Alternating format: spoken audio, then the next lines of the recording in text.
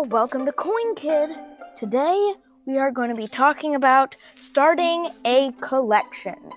Starting a collection can be the most fun part of coin collecting because you're just getting started, you're hearing about tons of new things, and possibly even hearing and holding things that you've never held before.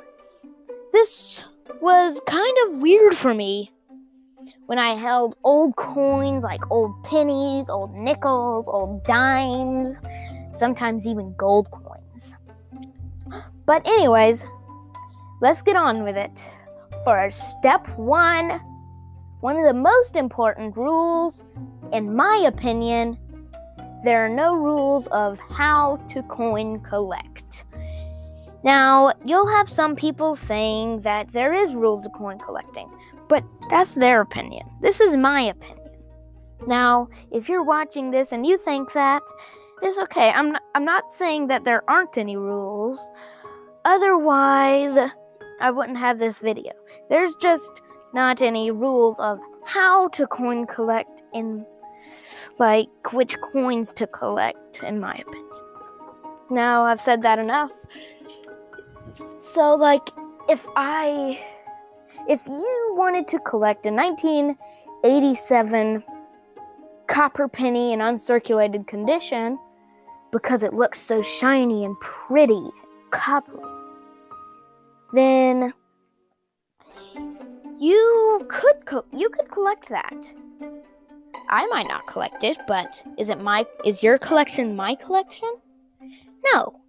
Your collection is yours. So anyways, you can collect that while this guy over here might not want you to collect it at all. Again, just my opinion. You can do what you want to do. Okay, time for step number 2. You aren't going to have $100 coins at the beginning of your coin collecting career. Now, I know a lot of people, well, not a lot of people, but some people will actually start off with $100 coins because they got them from their grandma or mom or dad, and they might sell them or they might start a collection. That is what I would do. But anyways, these coins that are like 100 and millions and thousands and trillions, they're not trillions of dollars at all, but all those amounts, like $100,000 million coins, I mean, you could sell for a lot of money, and you could keep and have one of the best collections in the world. But anyways, if you are wondering which kinds of coins to look out for that are hundreds and thousands of dollars, maybe even millions of dollars, stick around till the end of the episode. Okay, for step number 3, you need to learn about key dates and semi-key dates. Because if they are key dates, then they'll be worth at least $1,000. And if they're semi-key dates, at least 50 to 100 to at least $1,000. Now, some semi-key dates in good condition can be worth a lot more, but right now we're just talking the basics. When you collect these coins, you want to store them correctly, which is where episode 4 comes in. So when you're learning about key dates and semi-key dates, you might want to get something like a red book so that you can look at the mintages. Don't look at the prices on red books. I don't think, and a bunch of experts that I know don't think that red books have that great of prices, but they do have the correct mintages most of the time. I'm not saying that their mintages are always 1,000,000% correct or anything, but I mean, we don't know the exact mintage of coins. So, I mean, it's things like that. But anyways, learning about the key dates and semi-key dates could really help when you learn the mintages, like 500,000. That's worth a lot of money. A lot of money. And anyways, if you're wanting to do some other things, like, I don't know, start a key date coin book, then you'll have to have a lot of money, because key dates and semi-key dates are really, really valuable. Unless you're talking about semi-key dates, which you could get for about $50 at the least. Time for step number 4. Learn about coins compositions, or the amount of different metals that are in one coin to make it a coin that could be worth a lot of money. For instance, gold. Gold is worth a lot. Now, I know some people think it's worth millions of dollars per gram, but in reality, it's worth about $1,900 an ounce. But that's still a lot of money for just an ounce of gold.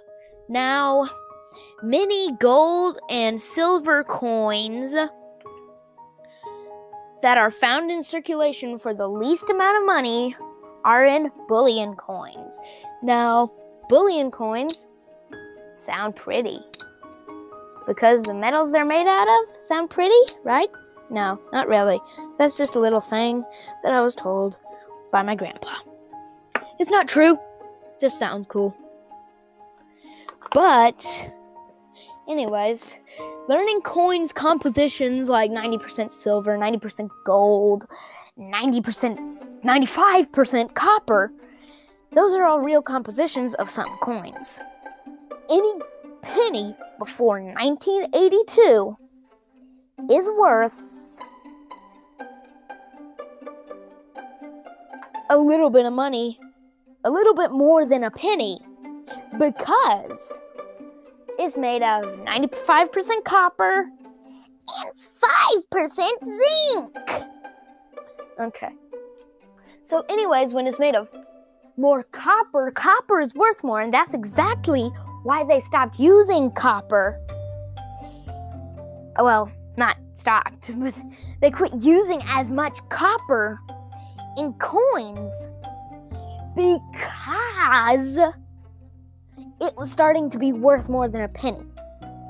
Now, any dime, quarter, or half dollar, 1964 and before, is made of 90% silver and 10% copper.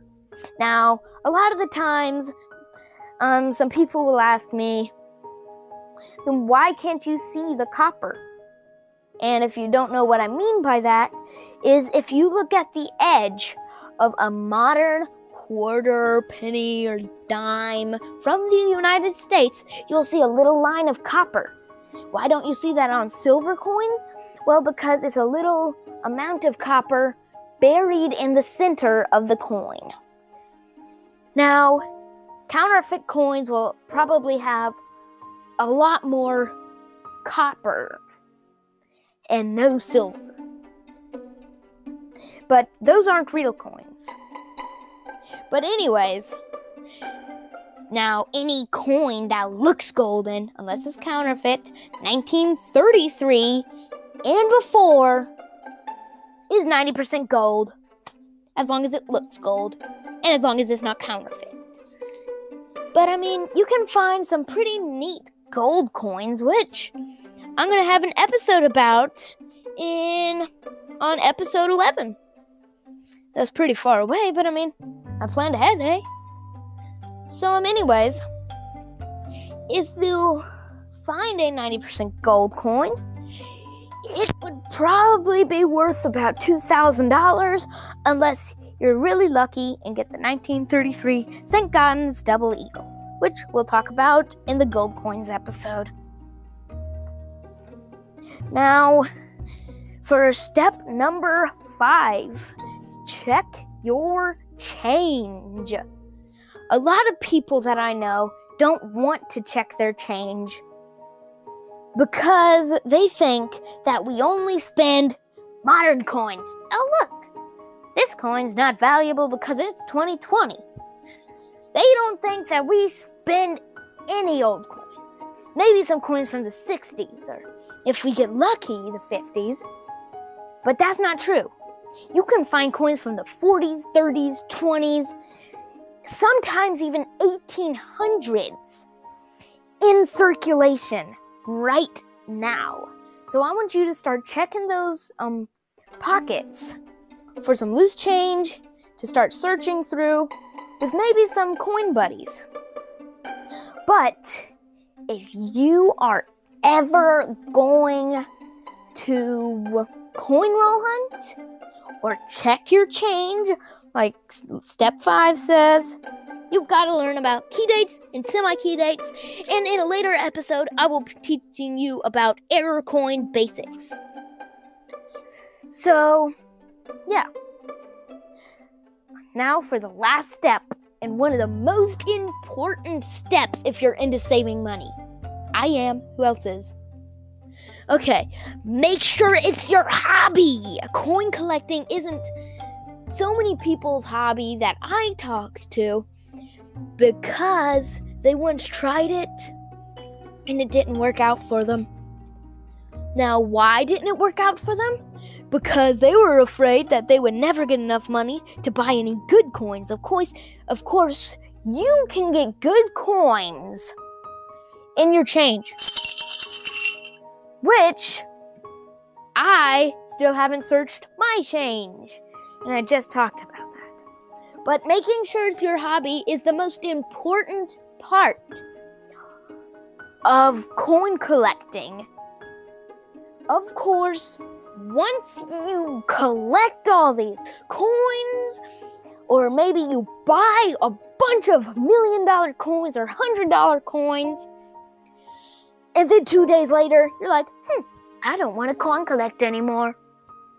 But you've got all these expensive coins here, and you might not be close to a coin auction, or even be able to go to a coin auction. I mean, some people can't go to them.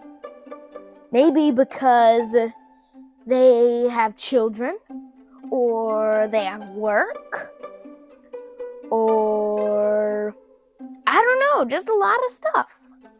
But I mean, making sure it's your hobby is something that I had to make sure of for a year.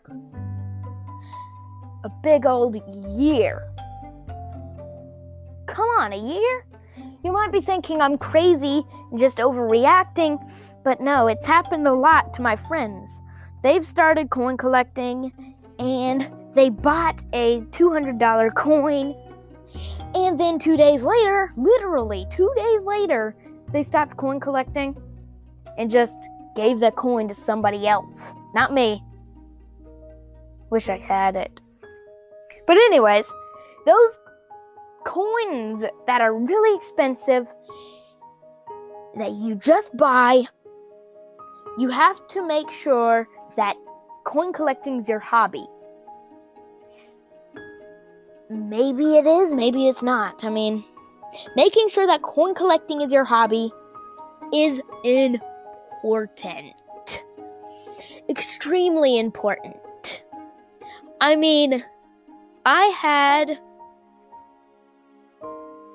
a phase that I went through where I was obsessed with go-karts, like racing go-karts.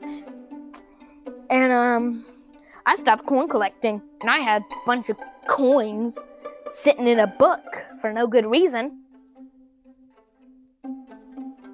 And then finally I snapped out of that phase, and I had lost almost all my knowledge about coins. I had to look up my coins again and gain knowledge. Now, that's all I can talk about today, but remember to check your change for some old and valuable coins. See you next time on Coin Kid, Episode 2.